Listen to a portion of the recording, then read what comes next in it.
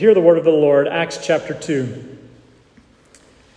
When the day of Pentecost arrived, they were all together in one place. And suddenly there came from heaven a sound like a mighty rushing wind, and it filled the entire house where they were sitting. And divided tongues as of fire appeared to them and rested on each one of them. And they were all filled with the Holy Spirit and began to speak in other tongues as the Spirit gave them utterance. Now there were dwelling in Jerusalem Jews, devout men from every nation under heaven. And at the sound of this multitude came together, and they were bewildered because each one was hearing them speak in his own language. And they were amazed and astonished, saying, "Are not all these who are speaking Galileans? And how is it that we hear each one of us in our own native language?" Listen to the nations here. Parthians and Medes, Elamites and residents of Mesopotamia, Judea and Cappadocia, Pontus and Asia, Phrygia and Pamphylia, Egypt and parts of the Libyan that belong to Cyrene, and visitors from Rome, both Jews and proselytes, Cretans and Arabians. We hear them telling in our own tongues the mighty works of God. And all were amazed and perplexed, saying to one another, "What does this mean?" But others said, mocking them, "They are filled with new wine." This is the reading of God's word. Let me pray for us as we open up, as we begin to hear from God's word together. Heavenly Father, Holy Spirit, we pray that you would teach us during this time on this special Sunday. By your Spirit, in your power, would you communicate your mighty works through this messenger? In Jesus' name we pray. Amen. So we're continuing on in our series in the book of Acts, which we started 2 weeks ago.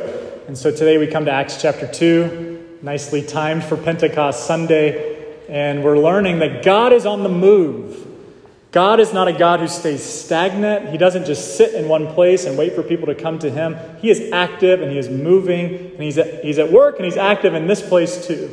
He is in a pursuing path towards each one of us in our lives. And by his Holy Spirit, he can track down any one of us, no matter how fast we're trying to run the other direction. God is on the move. And he's around the move around the world, on the move around the world, in nations that we've already prayed for today.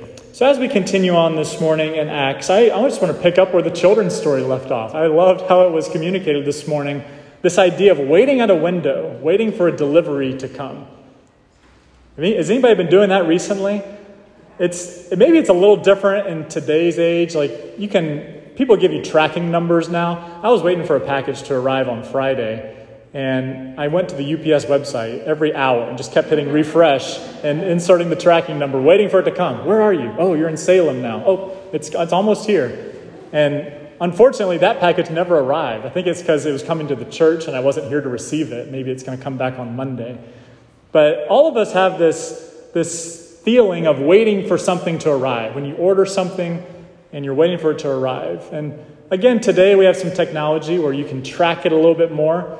Don't you wish maybe the disciples had that capability of a tracking number for the coming of the Holy Spirit? Remember, Jesus in Acts 1 said, wait for the Holy Spirit to come. Go to Jerusalem. Wait there until he is to arrive. But that's all the instructions they got. They didn't get an update of, oh, now he's descending from heaven. Or oh, now he's in the clouds. Or oh, no, it was just, he's going to come and be patient and wait in obedience and in faith. And the disciples did that. They listened and they went to Jerusalem in obedience and in faith. The word that stuck out to me most this week as I reread this famous chapter, Acts chapter 2 again, is the word in Acts 2 verse 3, rest. And divided tongues of fire appeared to them and rested on each one of them. The Holy Spirit didn't just come on them, it rested on them. And that's something that I'd like to unpack for us in our short time this morning. So in that verse, in verse 3, there's two things that happen. It says these flaming tongues of fire were divided and they appeared to them, and then they rested on them. So first thing is it says they appeared. So they could see something. I hadn't really thought about this before. They saw something happening in front of them. And it's not literally fire, but that's the best way they could describe it. They said it was divided tongues as if it were like fire. That's the best way they could describe it. It looked like fire. That's the best they could describe it. But they saw it somehow. They had visible evidence of seeing something coming onto them. It was an appearance. And that's important for us in faith, to see tangibly things. That's a gift from God, to see that, okay, it's literally something you can see. And sometimes God gives us that same ability as well. But more so, and what I'm going to focus all this sermon on today is the second part, which is that whatever it was that they saw, it rested on them. It sat down on them. That's the literal translation. The Holy Spirit sat down on the believers. It rested on them as if it was sitting down. It's the same word that when Jesus gets the donkey on the triumphal entry to go into Jerusalem on Palm Sunday, it says, and he sat down on the donkey or the colt. It was a colt that had never been sat on before. It's the same word. Just as the Holy Spirit was sitting down on the disciples, Jesus sat down on the donkey. It's the same word. It's also the same word that's used in most of the ways it's used throughout the scriptures after this, is to refer when Jesus ascends back up into heaven. So we talked about the ascension that Jesus had last week, where he disappeared from their sight, went back up into heaven. And what does he do when he gets back up into heaven? He sat down at the right hand of God the Father. And that's mentioned at several places throughout the scriptures. Mark 16, 19. And then in Hebrews, it's mentioned 4 times. Hebrews 1:3, Hebrews 8:1, Hebrews 10:12, Hebrews 12:12. And then finally in Revelation 3:21. Where is Jesus now? He is sitting down at the right hand of the Father. He is resting next to the Father. What does that mean? What does that imply, that he's resting next to the Father? His work is finished. His work is done. He has accomplished salvation for the world, and he is at rest. It's kind of like when Jesus created the world in 6 days, and on the 7th day, he rested because his work was complete.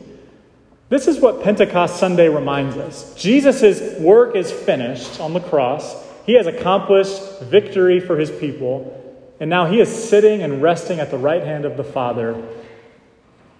But he doesn't just leave it that way. He sends his Holy Spirit to come. So what is not happening here? I want to get this, make sure we're clear here. We sang a song earlier today about praise the Father, praise the Son, and praise the Spirit, 3 in 1. Oh, praise him. Oh, praise him. We sang about the 3 in 1 God, the Trinity. I took some time a couple of weeks ago to explain the different functions and activities of the Holy Spirit.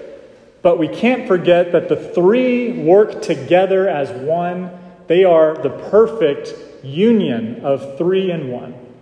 And so what's not happening here, I want to read a quote from a theologian. He's actually a professor at Gordon Conwell Seminary. Adonis Vidu is his name. But this is what he says. He says, this is what's not happening on Pentecost. What's not happening is this. He says, because the 3 act inseparably, we do not have this analog of substitution. And what he says is this. He says, the Spirit is not waiting in the wings for the Son to do his thing. The Son does not bow out and leave the field upon his ascension, high-fiving the Spirit on his way up. I love that image. It's not as if Jesus is going up into heaven in the ascension and the Holy Spirit's coming down. They're like high-fiving each other, like, okay, your turn. He says that's not what's happening here. He says his promise to be with us forever is true and trustworthy. And so his ascension does not entail his departure any more than his mission implies his arrival. This is the mythical image of 3 gods climbing up and down the ladder of heaven, which amounts to a mockery of our faith and hope. That's not what's happening. This is not a tag out. He says, no, Christ has ascended in order to fill everything with his presence. In the indwelling Spirit, we do not have a second best to the Son, just like as in Christ, we do not have a second best to the Father.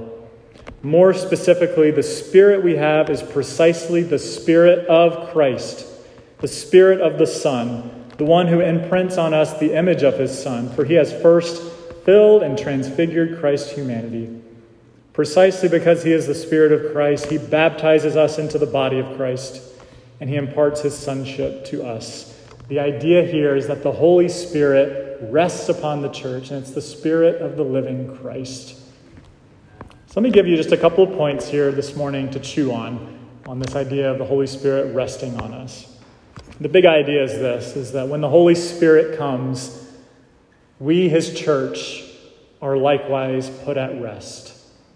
Just as Jesus is resting next to the Father, the church in some way can be at rest when the Holy Spirit comes.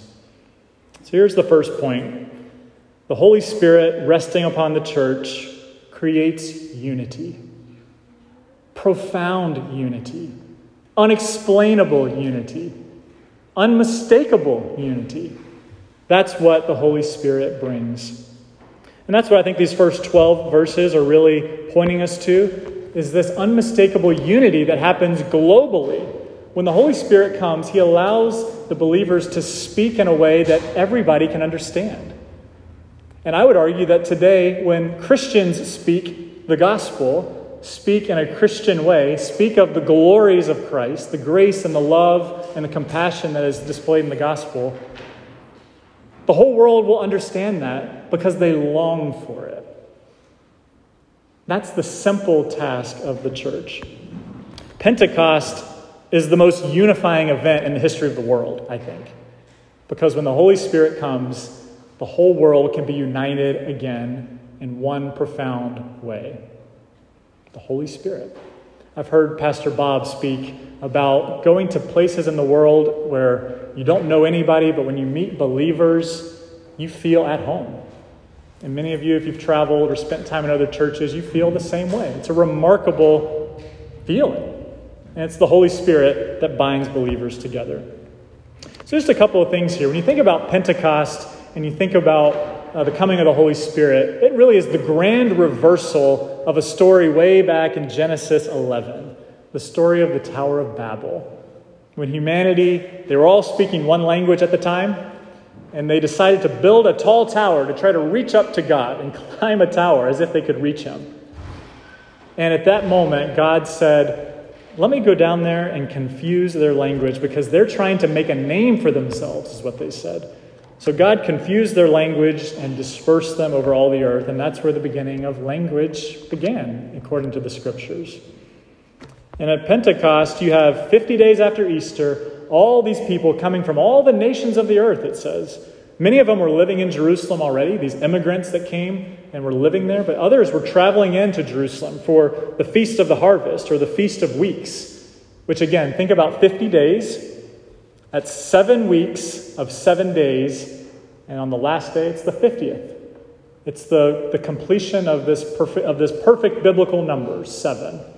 And these people were coming to commemorate the completion of the grain harvest. Thousands of people were there. 120 disciples were all together in one place. But Jews were living in Jerusalem from every nation. People were from all over. Again, look at those nations that were mentioned in verses 9 to 11. The one that sticks out to me is Arabia. You think about Arabia today, predominantly Muslim people, and you think, oh, they've always been Muslim. No, there were people long before the coming of Muhammad who believed in the one true God because they were there present at Pentecost. Remarkable thought.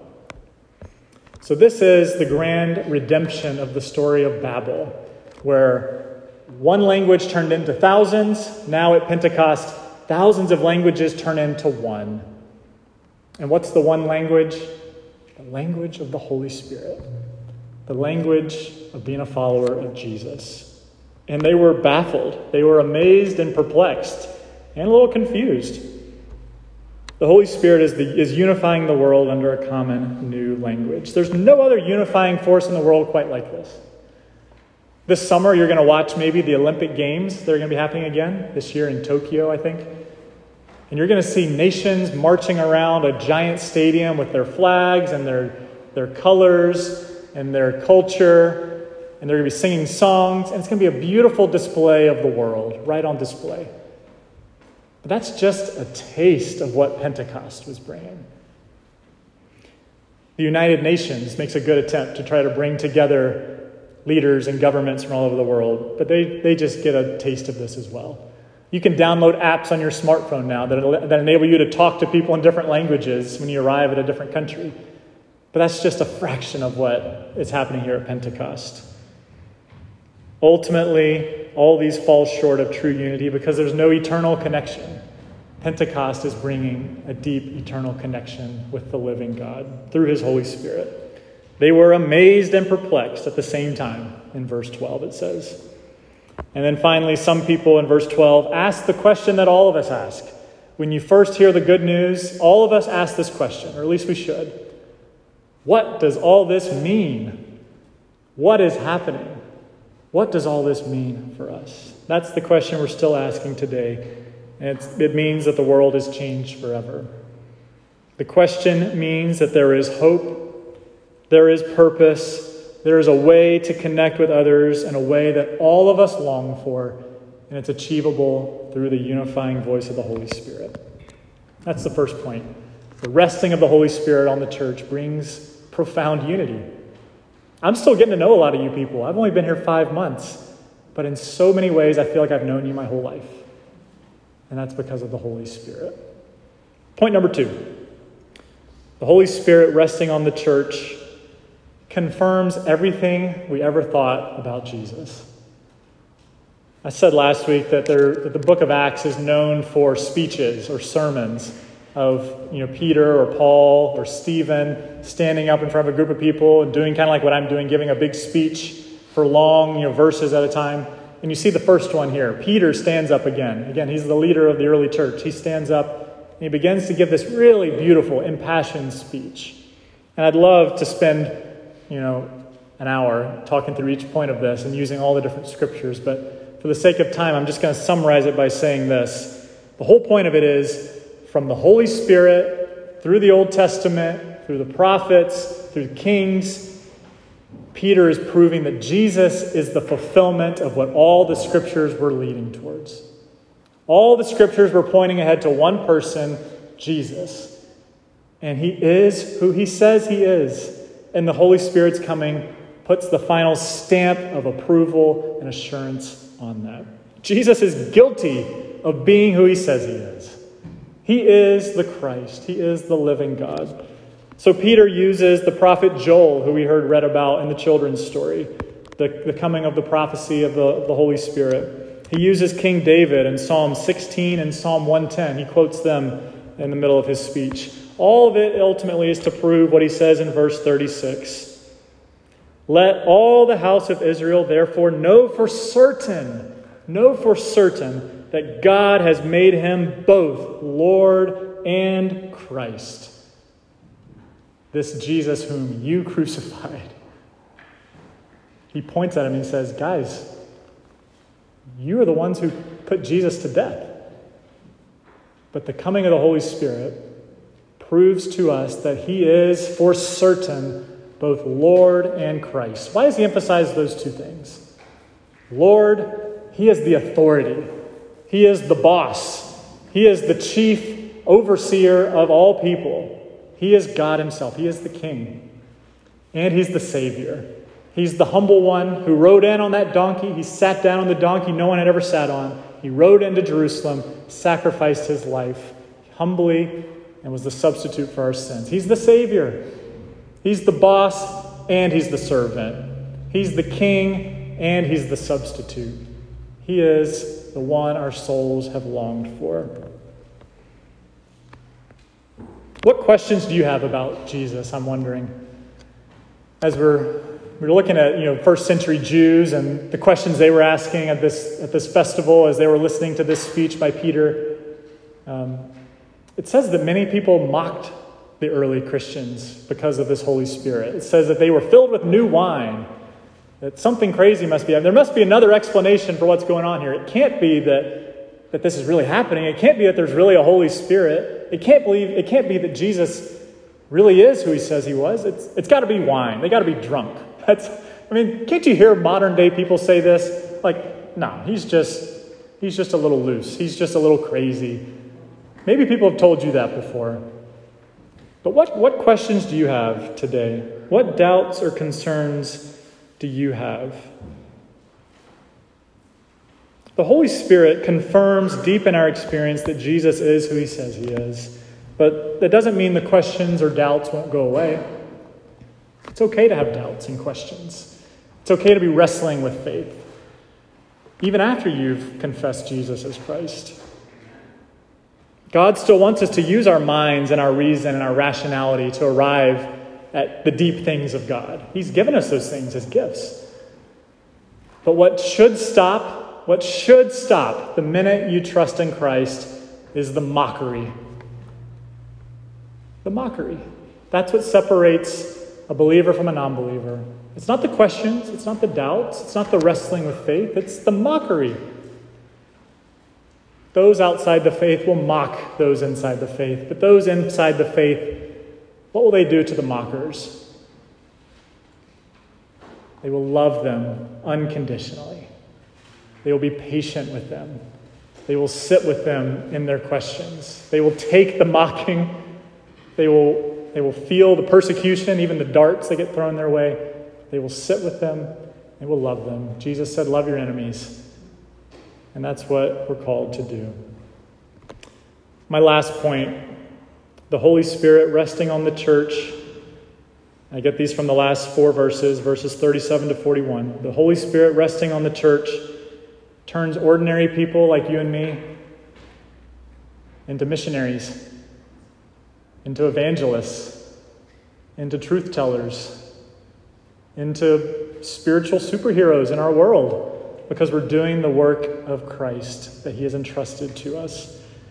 Verses 37 to 41 really are the responses. Verse 37, when they heard this, they were cut to the heart. They were cut to the heart.